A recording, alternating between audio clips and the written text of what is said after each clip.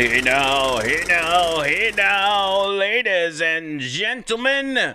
Welcome to a brand new edition of Over the Line. So glad you are here as always.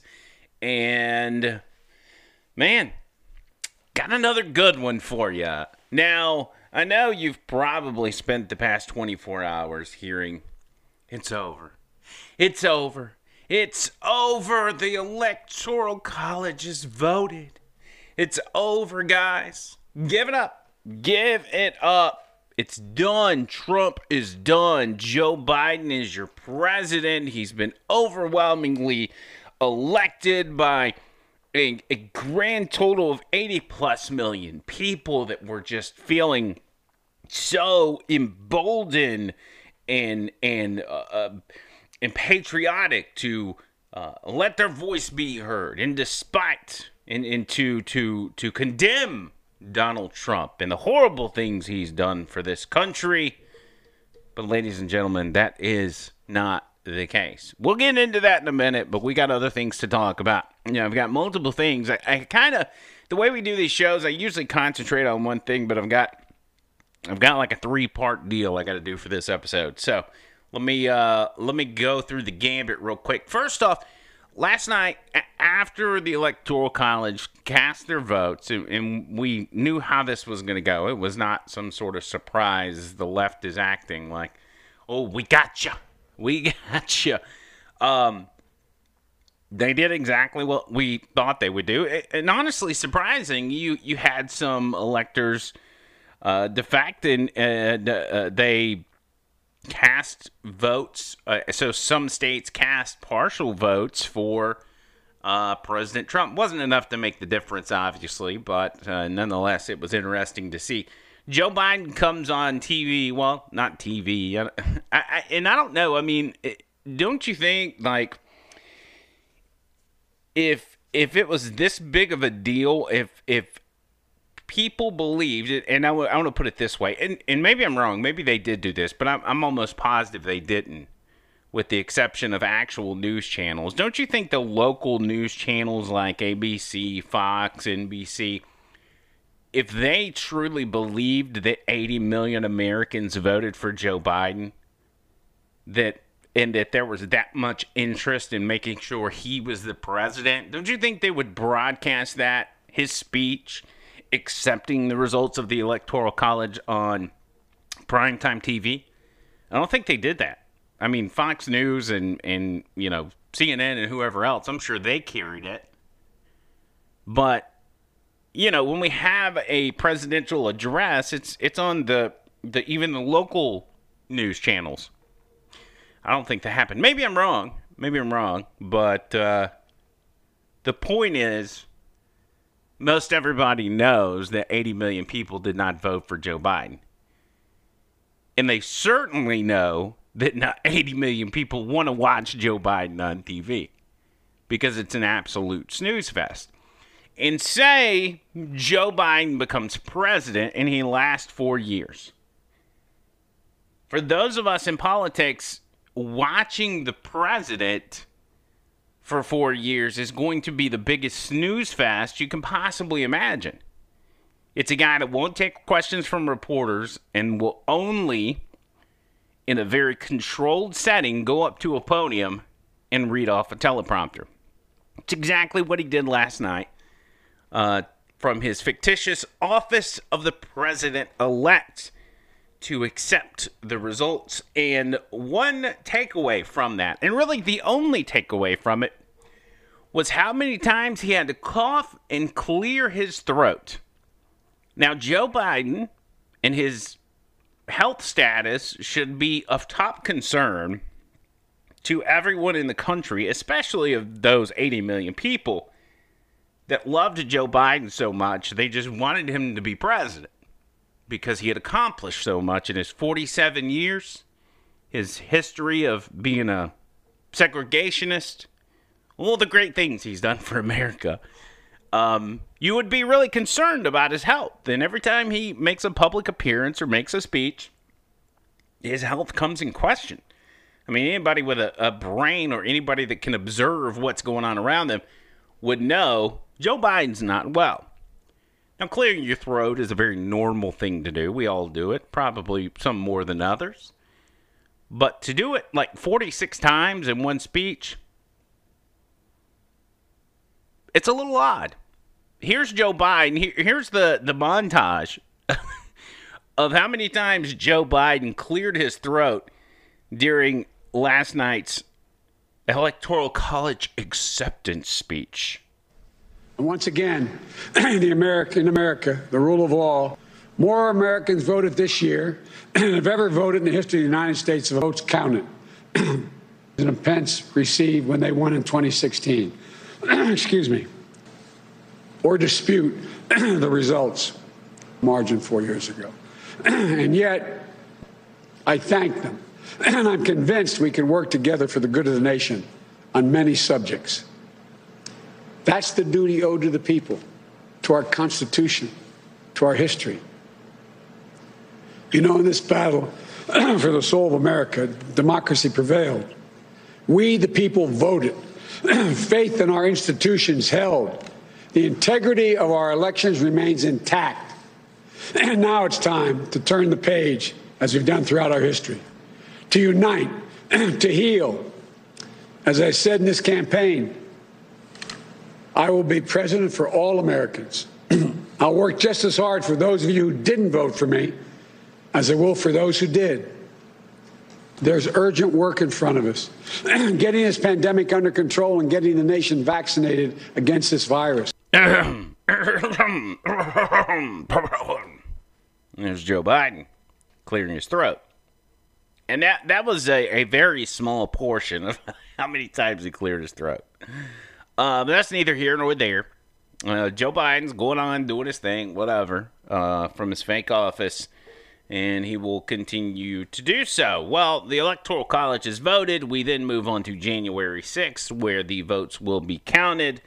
They'll be counted by Vice President Mike Pence, interestingly enough, there in Congress. So we'll move on. There's multiple routes. Now, as I stated yesterday, the Trump campaign has been dealt some heavy blows in the legal circuit, in the court circuit,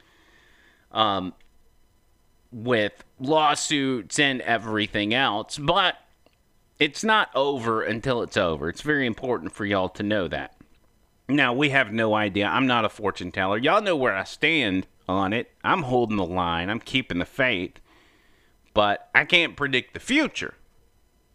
So I don't know what's ultimately going to happen, but when it comes down to it, it's really never over. Even after, in the case that Joe Biden takes the oath of office, even after that, more and more can and honestly will be exposed, and the truth will ultimately prevail. It's all coming out as we speak, and I'll get into that in just a moment. First, I want to go over to Bill Barr. Bill Barr yesterday had a meeting with the president. Bill Barr, a guy that we really held in high esteem for a while. He seemed like a good guy and a guy that wanted to hold up the rule of law and, enforce fair and equal law across the board. We thought.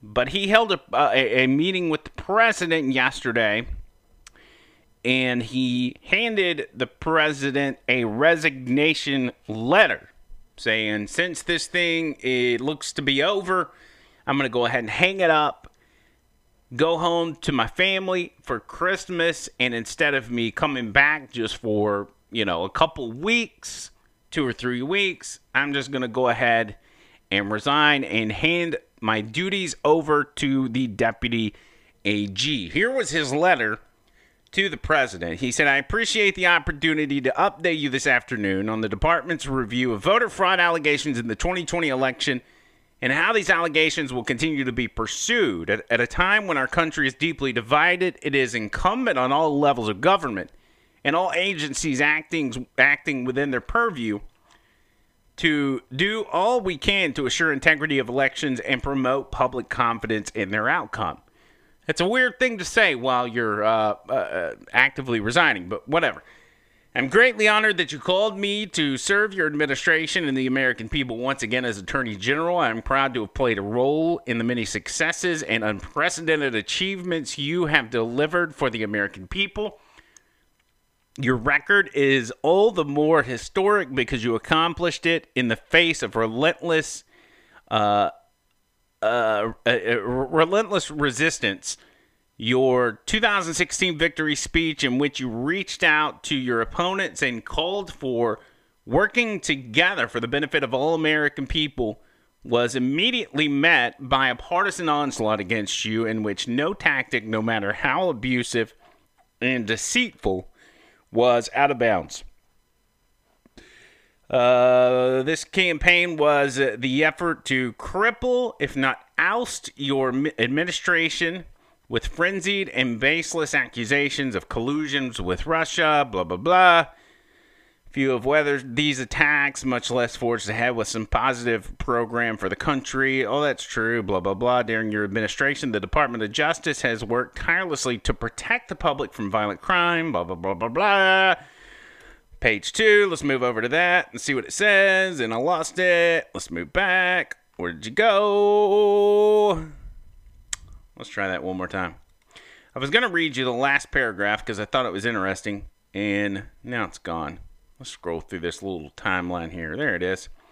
He says, as discussed, I will spend the next week wrapping up a few remaining matters important to the administration and department on December 23rd, wishing you, Melania, and your family a Merry Christmas and a blessed holiday season.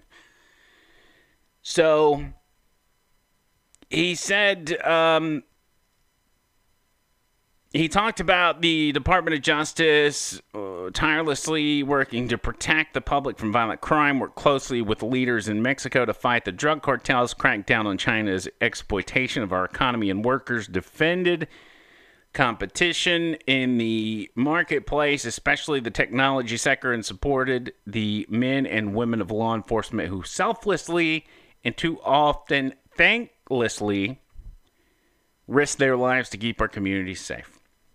So a very standardized letter from Bill Barr. And I thought a lot about this over the past 24 hours as far as, what Bill Barr meant to this administration. And he did some good things. He really did a lot of good things, especially when it came to human trafficking, gangs, drug cartels, as he noted, going after China. All these things were very important and very positive for our country. But there were also things that were important to the supporters of this president, the supporters who have watched the onslaught that he talks about from what we know now as the deep state. The deep state being really Washington, D.C. as a whole. Having an outsider come in who doesn't want to play by their rules and them going after him. That includes the Obama administration, the FISA abuses, the spying on the campaign. We expected all of that to come to a head. And we had gotten signals from Bill Barr that in fact was going to happen with John Durham. The John Durham investigation, the Durham report, which never seemed to come to fruition. And at this point, will it ever come to fruition? It's still apparently going on. It's apparently some sort of criminal investigation, but we've seen no sign of it whatsoever.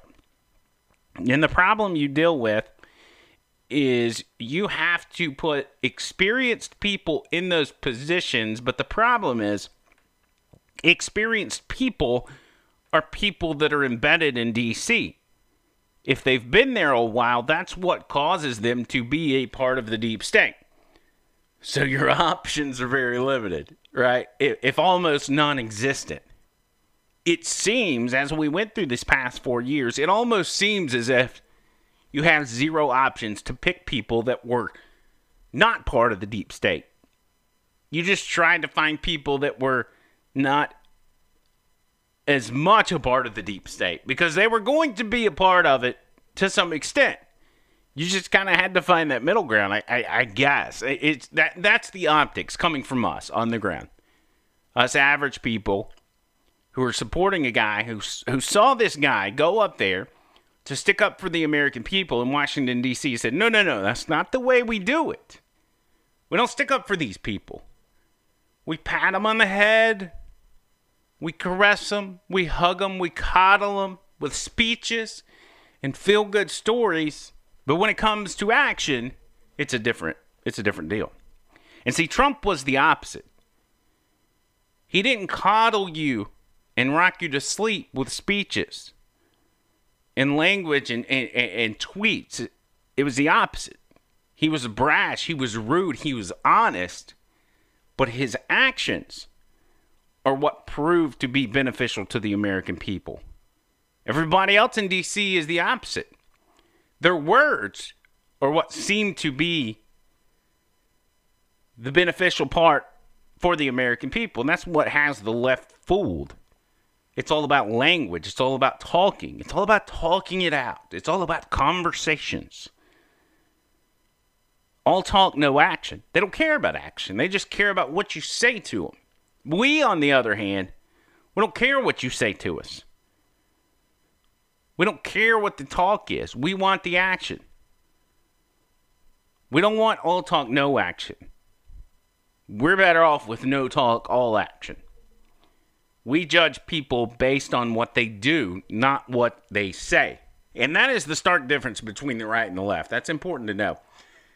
But Bill Barr did some things within the 2 months leading up to the election that had me honestly excited, that seemed to really just fall flat on its face. And that's what bothers me the most about his resignation. And this is something we did on the show. I played this for you, but I want to play it again. Bill Barr goes on CNN and does an interview with Wolf Blitzer. And they discuss mail-in voting. Now, this is the early days of states saying, we got a pandemic going on. We're going to have to do this mail-in voting. Now, this is obviously liberal activist politicians, governors, mayors, whatever. They're the ones saying this, okay? This is a point in time where the initial setup for the fix started. And they're saying that it's our only choice. People can't get out. It's too dangerous. It's too dangerous for people to get out and vote. We have to make sure they can vote from home. Not going to Walmart or Lowe's or Home Depot. That's not dangerous. That's fine. But a polling place is a coronavirus breeding ground. And it is far too scary, far too dangerous for people to do that. That was their excuse. They knew it wasn't true. It was all part of a larger plan. So he's on Wolf Blitzer. They talk about an array of issues. But the mail-in voting thing comes up. And Bill Barr gets testy with Wolf Blitzer. And I was proud of the guy. I thought, man, this guy's sticking up. And if this thing goes south, if the election goes south because of this mail-in voting, then we've got a guy in our corner. Listen to this exchange between the two. It's very interesting. And pretend like Bill Barr's still a good guy. And it will get you kind of pumped up.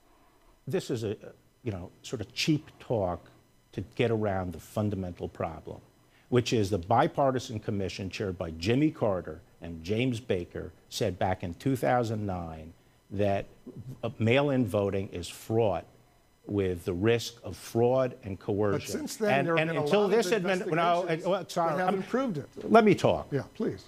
And since that time, there have been in the newspapers, in networks, academic studies saying it is open to fraud and coercion. The only time the narrative changed is after this administration came in. But elections that have been held with mail have found substantial fraud and coercion. For example, we indicted someone in Texas, 1,700 ballots collected from people who could vote. He made them out and voted for the person he wanted to. Okay? Because that kind of thing happens with mail-in ballots, and everyone knows But there are individual cases, but as far as widespread fraud, we haven't seen that since... well, we haven't had the kind of widespread use of mail-in ballots that's being proposed. We've had absentee ballots from people who request them from a specific address. Now what we're talking about is mailing them to everyone on the voter list when everyone knows those voter lists are inaccurate. people who should get them don't get them, which is what has been one of the major complaints in states that have tried this in municipal elections. And people who get them are not the right people. They're people who have replaced the previous occupant, and they can make them out. And sometimes multiple ballots come to the same address with a whole several generations of occupants. Do you think that's a way to run a vote? Well, the only thing I'm saying is that so far we haven't seen widespread fraud. But so far we haven't tried it. Well, and the point is, but a lot of us. There are several states that only have mail-in voting, including a Republican state like Utah. This is playing with fire. This is playing with fire. We're a very closely divided country here. And if people have to have confidence in the results of the election and the legitimacy of the government, and people trying to change the rules to this methodology, which, as a matter of logic, is very open to fraud and coercion, is reckless and dangerous. And the people are playing with fire. Well, I will point out there are 5 states that only have mail-in voting, including Utah and Colorado, Washington State, Oregon, Hawaii. And they've reported over the years they've had virtually no problems. But who's trying to change the rules right now? I would say the people who want to go to mass mail-in ballots. But you understand why. There is a coronavirus pandemic. Right. And there are a lot of people, potentially, if they waited long lines when they go to the polls, they could get sick, especially older people or people with underlying conditions. As a result, a lot of people want to change the rules so they don't have to go wait in long lines. Well, they don't have to touch all this. And the appropriate way to deal with that is, number one, arrangements at the polls that protect people, which can be done. And number two, people who have pre-existing conditions and are particularly vulnerable can get an absentee ballot. I have no problem with people. I voted by absentee ballot, not by mail. I actually went to the office to cast my vote. But absentee ballots are fine. All right, let's move on and talk a little bit about another suggestion. You've said you were worried that a foreign country could send thousands of fake ballots to people, and it might be impossible to detect. What are you basing that on? I'm basing that, as I've said repeatedly, I'm basing that on logic. Pardon? Logic.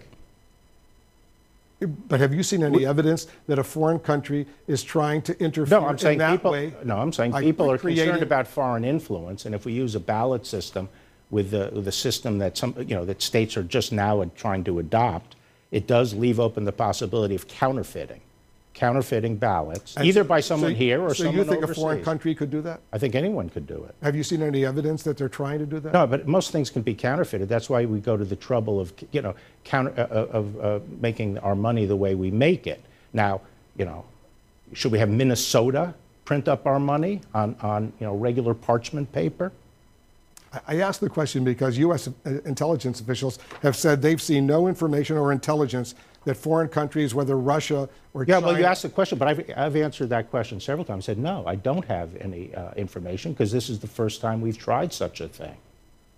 During your tenure as Attorney General of the United States, how many indictments have you brought against people committing voter fraud? I couldn't tell you off the top of my head, but several I know of. Like a handful? I can't, I don't know. But several doesn't sound like too many. Well, I don't know. I don't know how many we have. I know there are a number of investigations right now, some very big ones in states. The president also has said, and I'm quoting him directly, that he's ready to send sheriffs, law enforcement, and U.S. attorneys to polling places on Election Day. You're the Attorney General. Can the president do that legally? It depends if he's responding to a particular criminal threat. Well, he says he just wants to do it as a precaution. I didn't hear him say that. The acting Secretary of Homeland Security, Chad Wolf, said on CNN, we don't have any authority to do that. Right. That's what he specifically said. Well, I'm saying, is he right? Well, if there was a specific investigative danger that we detected some problem and risk. Has he raised that possibility with you to send Justice Department, law enforcement to polling places on Election Day, November 3rd? No. As a precaution? No. But sometimes they have been in the past to enforce civil rights. Because he said we're going to send sheriffs, law enforcement, and U.S. attorneys. We've done so in the past to enforce civil rights to make sure that people were not being harassed and there was no suppression of vote against African Americans. Let's talk a little bit about foreign interference, Russia specifically. The top elections official in the office of the director. So there is Bill Barr on Wolf Blitzer, CNN, 60 days, 2 months before the election, and he really gave me some hope. I mean, watching that again, now that everything's kind of passed, you realize that he, as well as the president, knew exactly what was going to happen with all this. You see that now. He said it's going to be a disaster. His exact words, you're playing with fire if you go down this road. So what's bothersome is he knew it was going to happen. It happened, and instead of him going after it, and not saying the Justice Department's not actively going after it, even though I don't have high hopes on that, why resign now? If you are actively investigating that fraud, as you said in your resignation letter you are, why are you resigning? Shouldn't you stick it out? Shouldn't you follow through? It's a simple question. I think it's a fair question. Why? Why not finish it out? I think Bill Barr's a good man. I just think he's probably been in Washington, D.C. too long, and instead of doing what's right, just like many people in D.C., it is easier for them to just hang it up. And that's what Republicans have done for so long. Instead of fighting, it was easier for them to move on to the next fight. Fortunately, Donald Trump, who is not that kind of guy, has convinced some in the Republican Party to drop that frame of mind and actually take up the fight head on when it presents itself. In this case, you had so many people, especially in the beginning, a week after Election Day, when the media outlets had declared Joe Biden the winner. So many within the party was like, well, that's it. There's nothing we can do. And the president's like, no, there's plenty we can do. The Trump legal team, no, there's lots of stuff we can do. And then other Republicans started jumping on board. It's only a percentage of them, but they're jumping on board and they're saying, let's go. Let's fight this thing. I watched yesterday Mo Brooks from here in Alabama, from up in Huntsville, Congressman Mo Brooks, who was on with Lou Dobbs, and he said, hey, when this thing gets to Congress, I'm contesting it. And then if I can get one senator, one member of the Senate to join me in contesting that, you only have to have one congressman and one senator, then that forces a floor vote. I don't know the exact procedures. But if you've got one from each chamber of Congress, then you can force a vote on what to do next. Not that that will change anything, but it will be interesting to see who stands up and who does not. The one thing you have to give Trump credit for, and Republicans in Congress need to take note of this, conservatives, for the most part, have a higher standard of what they expect in an election official now than they did 4 years ago. 4 years ago, it was the lesser of two evils. In 2020, we realized we deserve better than the lesser of two evils. We deserve somebody that's going to stand up for our needs, for our desires, for our freedom. And when I say our, I don't mean conservatives, I mean Americans. We want somebody that is going to stand up for Americans and not just continue to play the DC game. Not just continue to make a spectacle on TV in some sort of confirmation hearing and then go have a beer and dinner with the people you just finished slugging it out with on national TV. We're done with that. Those days are over. So Republicans should take notice that things have changed within the Republican Party. And if they do not, if they continue to go back to their old ways, there will be a new Republican Party. And it will be the detriment to conservative lawmakers and maybe even conservative presidents, because it will effectively split the conservatives into two parties, which weakens the conservative movement, honestly.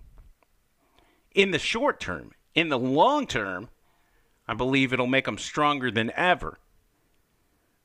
But if you've got 50-50, and then you take one of those 50 and split it into 25 and 25, neither one of those factions can overcome the 50, which is the Democrats. They're going to stick together, assuming that they can get along between their moderate and left-wing sides of the party.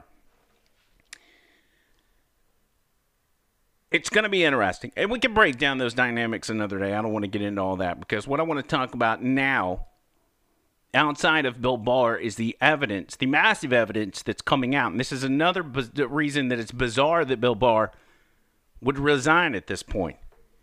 Because evidence of voter fraud is flying at us faster than we can keep up with it.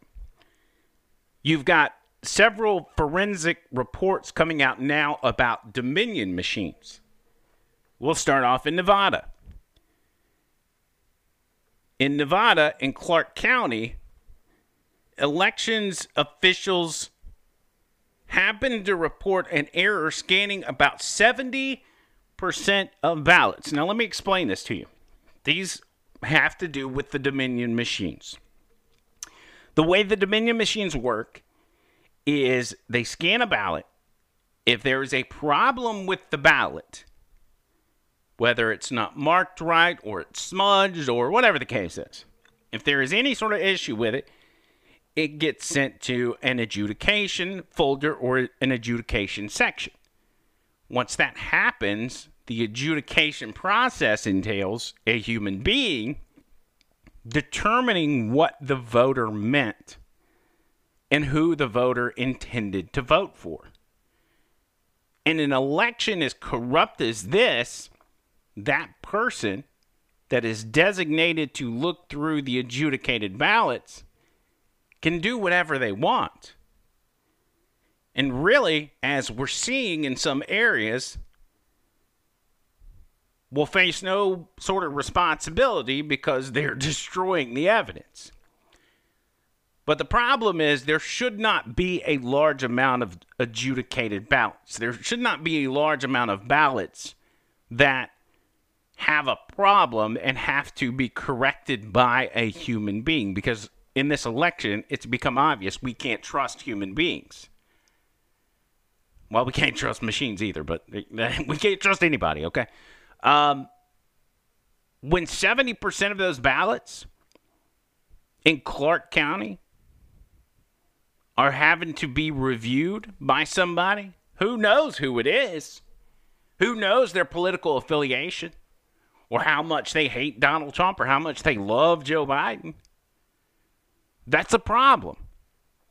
All mail ballots in Clark County were counted first by running them through a digital scanner. If the scanner cannot read the ballot or determine the voter's intent, the ballot is sent to an adjudication or duplication team, both of which are overseen by a bipartisan election board. County election officials have said about 70% of ballots are sent to be reviewed by election officials. Now, election officials, who would that be? When we're talking about election day or the days after, that would be the ballot challengers. The Republican, the Democrat, and the Independent. They're supposed to be standing around these counters, watching the ballots, making sure everything's on the up and up, and anytime something's not on the up and up, they're supposed to challenge it. Hey, stop. We need to see that ballot. Need to make sure everything's right. But yet we've heard story after story after story of those challengers being bullied, harassed, threatened, and kicked out of those centers. So who's reviewing it? And it was only the Republicans. I've yet to hear of one Democrat ballot challenger that has been kicked out of a vote counting center. Not one. It's been all Republicans. Why is that? Well, you know why it is. I don't have to explain it to you.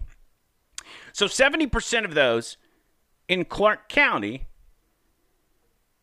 were adjudicated and handled by God knows who. That's in Clark County, Nevada. These were on Dominion machines. We hear this story over and over, which means the Dominion machines were set up that way. It even says it in their owner's manual. Then you move over to Michigan, where in one county, 33% of the votes were not just adjudicated, but were switched electronically from Donald Trump to Joseph R. Biden. That's a problem, okay? It is an electronic flip that gives the votes belonging to one candidate to another. Now, this is where this comes from is a forensic report. So a judge in Michigan said, hey, let's get our hands on some of these machines. We'll get an independent team to look at it and give us a report on what they found. Seems fair enough. That's where we're getting this information, by the way. This is Allied Security Operations Group doing the one in Michigan. I forget how you pronounce the name of this county. Antrim, Michigan. So they look at them. They release their report. It goes through, blah, blah, blah. Who they are as a company, what they do, what their purpose is, blah, blah, blah. Then they get in to breaking down what exactly they found. And they said the Antrim County Clerk and Secretary of State, Jocelyn Benson, have stated that the election night error detailed above by the vote flip from Trump to Biden was the result of human error caused by the failure to update the Mansalona Township tabulator prior to election night for a down ballot race. We disagree and conclude that the flip occurred because the machine error built into the voting software was designed to create the error. Secretary of State Jocelyn Benson's statement on November 6, 2020, that, quote, the correct results always were and continue to be reflected on the tabulator totals tape, was false. The allowable election error rate established by the Federal Election Commission guidelines. Now, this is what the FEC allows as far as voting machines go. They give you a little window. They say this is how many errors you can have in a machine before it's completely illegal. 1 in 250,000 ballots. So for every 250,000 ballots, one of them can get messed up in the machine. And it still be legal according to the FEC. That is approximately 0.0008%.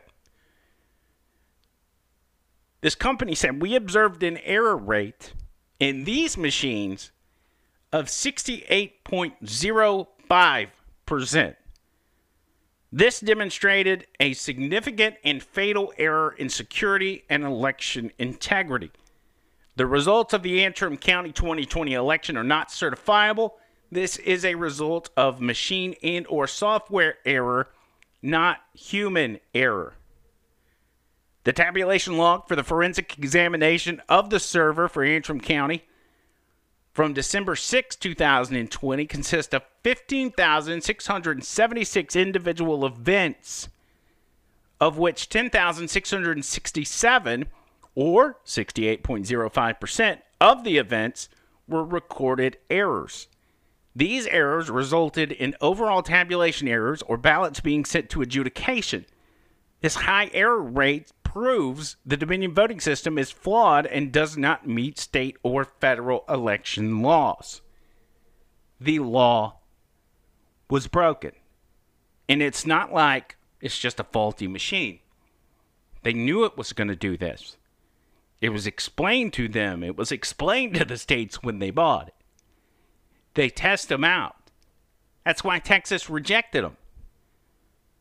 They examined the machines before they bought them. Now, in some states, in particular Georgia, they get kickbacks to their friends and their families and everybody else for purchasing these machines. So it was a sweetheart deal. They said, yeah, we'll spend Georgia taxpayer dollars on this stuff if you're going to stuff our family members' pockets. And that's exactly what happened. Very illegal, highly illegal stuff that will eventually come out. But this right here is the proof of those crazy conspiracy theories Sidney Powell was talking about. The crazy conspiracy. I don't know if you guys have dealt with this, but I have. Liberals coming after you. Oh, yeah, you say that Hugo Chavez interfered in the election and created these machines even though he's been dead for 15 years. They take the truth and they twist it and try to make you look stupid.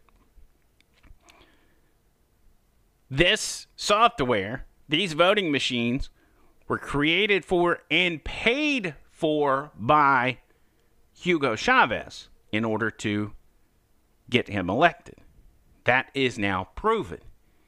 It's really proven by CNN's own reporting back in 2006. We got it on our social media. You can go watch those reports. We know this stuff is corrupt. We know these machines were set up in order to produce a desired outcome. Now here's the proof. Each day, we continue to get more and more and more proof. It's enough proof to have one judge in Michigan to set a court date to examine this stuff further.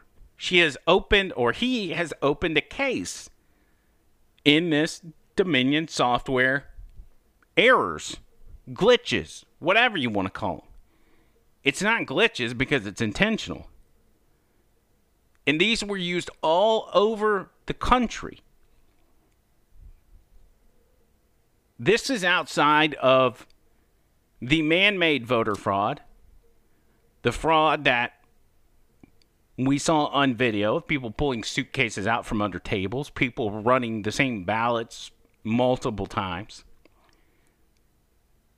There's 2 or 3 extensions to this voter fraud scheme, and they built it that way on purpose. They wanted to make it complicated. They wanted to make it hard for the American people to follow, so people would just throw their hands up and stop questioning it. They wanted to make it seem so outlandish that it would be easy to make people like Sidney Powell and others that are speaking out against this as crazy, wacko conspiracy theorists. Because there's no way that stuff could be really happening. But it is. And we know that. We have the proof. Those people that are calling you wacko, crazy conspiracy theorists are the same people that are telling you this election is over. Now, keep in mind, these people are easy, very, very easy to read. And I want you to think about this every time you hear them say, it's over, it's over, it's over. Because it's easy to hear them say it's over and get kind of freaked out. You know, you may read 1 or 2 tweets from a news outlet or whatever and see it and be like, maybe it actually is over. Don't listen to them. Here's why you don't listen to them.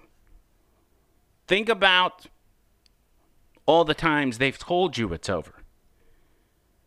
When the election results resulted in, when the tabulation resulted in the media outlets calling Joe Biden the winner, they said it's over. It's done. There's nothing you can do. Then, when they did the recounts in Georgia and other states, they said it again. Oh, now it's over. Now it's over. The recounts are done. There's no voter fraud. That's been proven. It's over. Then they had vote certification throughout all 50 states. Once that happened, oh, it's over now. Now it's over. This it's really over this time. Then the safe harbor deadline came. Oh, no. Actually, now's the time it's over. It's over this time. The safe harbor deadline, that's when you can't do anything else about it. Then last night, the Electoral College cast their votes. Oh, yeah, this time. This is the time that it's over. Now it's over. Why do they keep moving the goalpost? Why do they start here, say it's over, and then we move to the next stage and now it's over. Now, the next time, oh, no, this is the time. This means it's over. Why does it keep changing? It's exactly why you don't need to listen to these people. USA Today, I saw those guys put out a piece. I was reading it. And they said that the Electoral College vote makes Trump's loss official. But it doesn't. And I'm sure USA Today has made that statement countless times throughout this process, like the other media outlets. January 6th, those votes will be sent to Congress. Vice President Michael Pence will count those votes. Congressmen and women, senators, will have the opportunity to object. There will be votes. This is going to be messy. This is not your grandpa's presidential election. This one's different. So hang on tight. It's going to be a wild ride. Make sure you click the subscribe button on this channel. Share it with your friends and your family. Follow us on social media. On Facebook, Over the Line, on Parler, Twitter, and whatever else. At Andrew McLean Who. That's where I'm at. And what else? What else we got for you? Oh, check out my friends at Vapor Forge. If you're in the Birmingham area, out there on 280, by Bailey Brothers. Best vape store on the planet. It's where I always go. I'm actually there probably more than I should be. If you happen to be in the area, stop by there. You may see me. Who knows? Brand new episode coming up tomorrow. I'm sure it will be as exciting as the rest of them. Make sure you keep it locked in. We'll be back. And until next time, see you, cool.